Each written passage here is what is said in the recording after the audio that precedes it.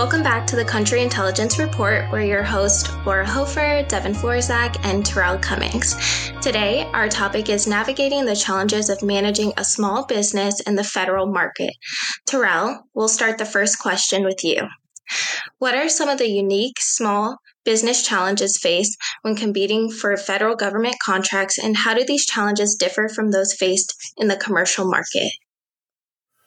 I would say initially, especially when small businesses are trying to get into federal government contracts and whatnot, I'll say maybe potentially them not having an appropriate security clearance as a company to actually win the contract is probably something they don't really necessarily think about having to have, but sometimes that might be part of it. Another thing I would say is maybe not knowing that they need to be registered on SAM.gov to even be eligible to win federal government contracts out there. That's probably something that they wouldn't know that that's someplace they should go to see kind of the processes and the steps that you need to put in place to even go after various bids, let them have a place to where they can view those bids, or potentially even not even having the resources to view those different RFP opportunities. Maybe they don't have it, or even they wanted to have it. Some of those resources, they cost money, there's subscriptions for them and everything, and maybe that's not in their initial budget. So it might be some opportunities that they may miss just because they don't know that it's out there, or they may see the opportunities out there and it might just be too late and they don't have enough time to actually write a proposal to put it together or whatnot there. So, those are just some of the problems, or I won't say some problems, but just some of the things that they have to think about whenever they are thinking about going after federal government contracts. For sure. Yeah, and speaking about resources and, making sure that your company has not only the right time to look at opportunities, but also the right tools and knowledge to actually understand what they're looking at. I think that something that Country Intel has gotten really good at over the last year or so is shortening that time regarding our process when we look at new business opportunities. So, right now we're pretty good at, reading through a sources sought or RFI or RFP and figuring out if it's the right fit for us. We also have a system, of course, that, analytically tells us whether or not we should actually apply for that opportunity. So I think it's really important for a small business to, not only have the knowledge to look at something and figure out if it's a good fit or not, but figuring out a way to standardize that so it doesn't take so much time figuring out if it's a good fit or not. Yeah, no, most definitely. Definitely agree with that. The process is trying to figure out if it's a good opportunity or not, and if, you should put the manpower and the time towards responding to that particular RFP, because, that takes time away from other projects you're doing, and time is money. As far as that, literally time is money, because, you're taking away from one opportunity to try to go after another one that you might get and you might not, and hopefully you've assessed it well enough to know your percentage of winning a particular contract. And if you're a newer business, that's hard to do. It's hard to judge, how well you can do as far as that. So those are some of the tough things. And even if they do view the RFPs and they, understand what's within the RFPs, having the background and the ability to respond to those RFPs to where it's going to make sense and they answer all the questions that need to be answered in whatever format they need to be answered in. That is the tough part, because, writing those contracts or writing those responses, that's not for everybody to do. So, I know me personally, it's not something that I would say I'm great at. I can do it, but I definitely think that you have to have certain writing style, and just kind of get used to that writing style to be able to respond to those different RFPs for sure. Yeah, that writing style, is important for not only how you respond to things, but judging the government on how they write to their opportunities is important as well. Because when you're looking at things that are published by the government regarding these business opportunities, you sort of start to tell that there's a certain language they use when the opportunity is straightforward and it's more of an open competition versus when, the contracting office that's in charge of it might have someone, that they have in mind for the opportunity.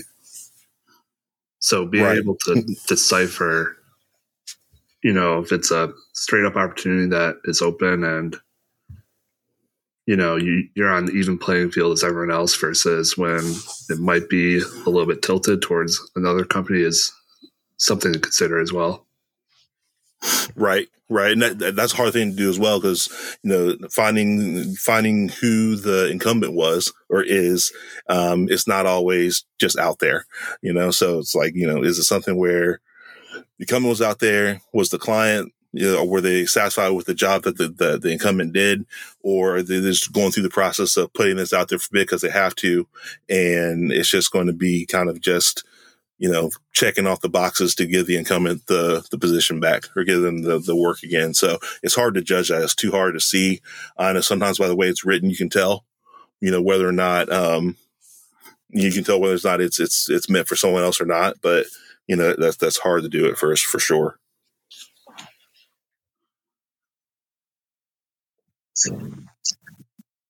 Thank you both for such insightful answers. I definitely love that you both touched on resources and opportunities, especially the resources topic, because I know that can be a struggle for small businesses.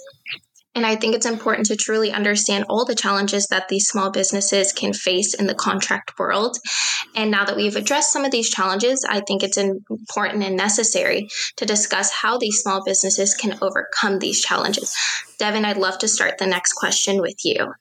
What strategies can small businesses use to overcome the barriers to entry and win federal government contracts? And what role can government agencies play in facilitating this process?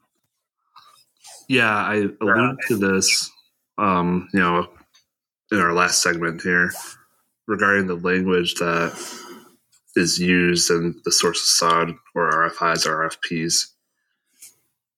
I think it's important again to, even if you're not applying for, one of these opportunities, to at least read through and follow the process to which these are released. And obviously there's an order. Typically a source of SOD or RFI comes out, and then a couple months later the RFP comes out. And if you follow along that process and you do that a couple times, again, you'll start to become familiar with the process and the timeline that these things take, and then the language that's actually used in them, which is, in my mind, very important. And to speak on that a little bit more regarding the language, the mention of, for example, like a specific software application that might be used for the RFI or RFP, that's probably a red flag that, the government has someone in mind already for the opportunity. Or if there's, some sort of specific process that they mention for the opportunity, they probably have someone in mind that is already doing that for them. So there's definitely a couple of things to be aware of, and becoming familiar with the language that is used in these opportunities, I think, is still very key. No, most definitely. Definitely agree with that. Definitely agree with, going through and kind of reading through the source of SOT and responding to the source of SOT. Because if anything, it's going to give, the potential client, it's going to let them know that there's going to be, interest out there from various businesses on this opportunity. And if they see that you're a small business, maybe it's something they're like, okay, we have to kind of check this box, or we have to have a certain amount of like small business, or I guess small, dollars go towards small businesses. Maybe we'll make it to where it's going to be, it's classified as small business only as far as doing that. And that's something that's going to help those small businesses, give them a better chance, better opportunity to win the contracts versus always going against the large companies that, kind of dominate the field as far as that. So it's going to give the smaller companies opportunities to actually, win bids or whatnot, or it's going to give them an opportunity to become a teaming partner, which is one thing I was going to mention as a strategy, is to try to find another company maybe that has maybe a little more experience actually responding to different federal government bids or contracts, and have them be the prime on the contract, and then your company be the subcontractor on it. And then you can utilize both past performances and then maybe your small business status to try to win the bid and win the contract. So that's just one way that a small business kind of get their foot in the door as far as the federal government contracting, especially if they haven't done it before, don't have that experience, and actually responding well. I guess responding to proposals as far as doing that. So that's something that they can do. Another thing they can do is, if it's a minority-owned business or economically disadvantaged business, they can go through the 8A program, which is for those economically disadvantaged businesses. They can go through and kind of have a mentor company or a mentor, like head of a company, kind of walk them through the process on how to win bids for government contracting. And then they're usually only going against 8A companies. So once again, that helps increase the odds of them winning business. I think it's over a period of 9 years that you can be in this program, but you learn the processes and everything. And ideally your company's going to grow within that 9 years, to when you can basically graduate from being an 8A company. And then you can just be, whether it's a small business, whatever it is, and go after contracts on your own or team with other team partners to try to win business as well. Yeah, and set-aside status is, I think, a hot topic in the contracting world. In my opinion, they should come about naturally. So I think it would be rather unethical for small businesses to hire just so they achieve a certain set-aside status. But it is definitely something that small businesses should be aware of, because if they do happen to have a certain set-aside status that they aren't already using, they're already at a disadvantage there. Right. So most definitely agree with that as well.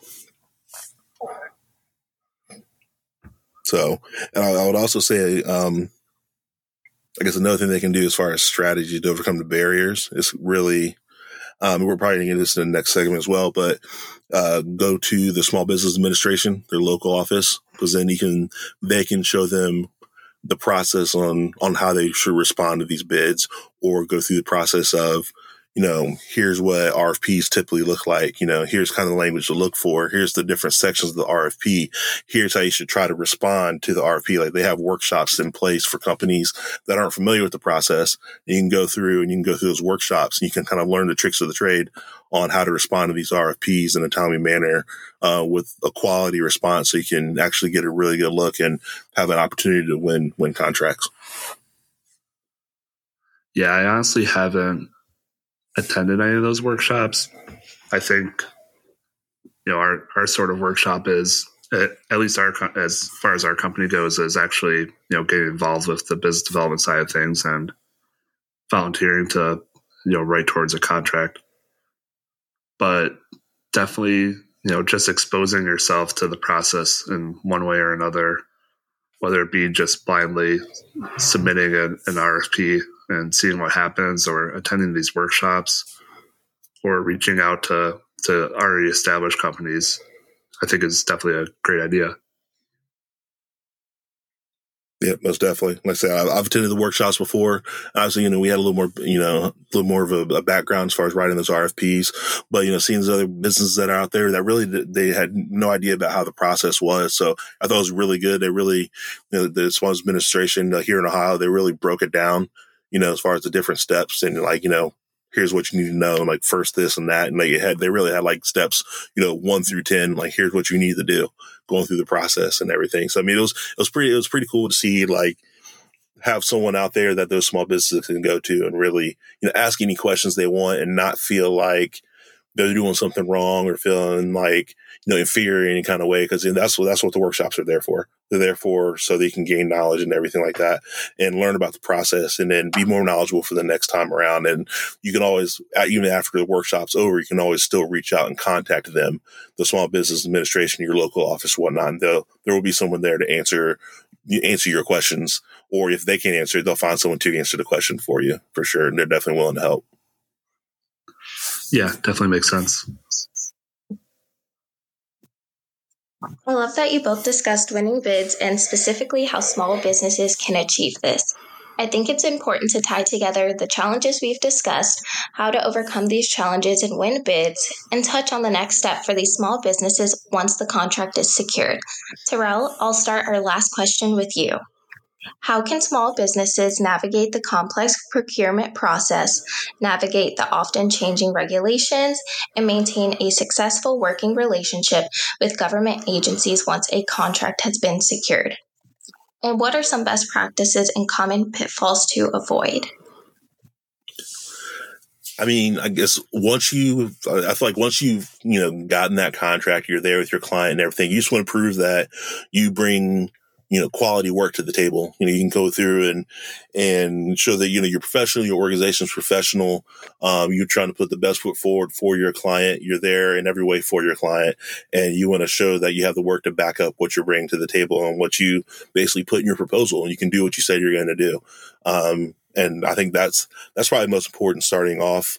I know, especially in the NCR, National Capital Region, there's kind of a stigma that contractors are just money grabbers, or is kind of like even kind of sleazy or whatnot, at least from what I've seen and what I've heard out there. And I think you just have to kind of figure out a way to get rid of that stigma. Show them that, you're there, you're working hard, your company's legit, your company brings that quality work to the table. And I think you just have to show them you can do it, and show them that you're definitely capable. And if you do that, a lot of times they'll give you opportunities, they'll expand upon your particular contract, or they give you opportunities for other contractors, or they'll recommend you to someone else. So word of mouth is great in the DoD world. If someone else knows you have certain, capabilities, then they'll reach out to you or whatnot, or you can get set up with meetings and you can show them exactly what you're capable of, and you've already backed it up with your client and they put in good word for you. So that's always,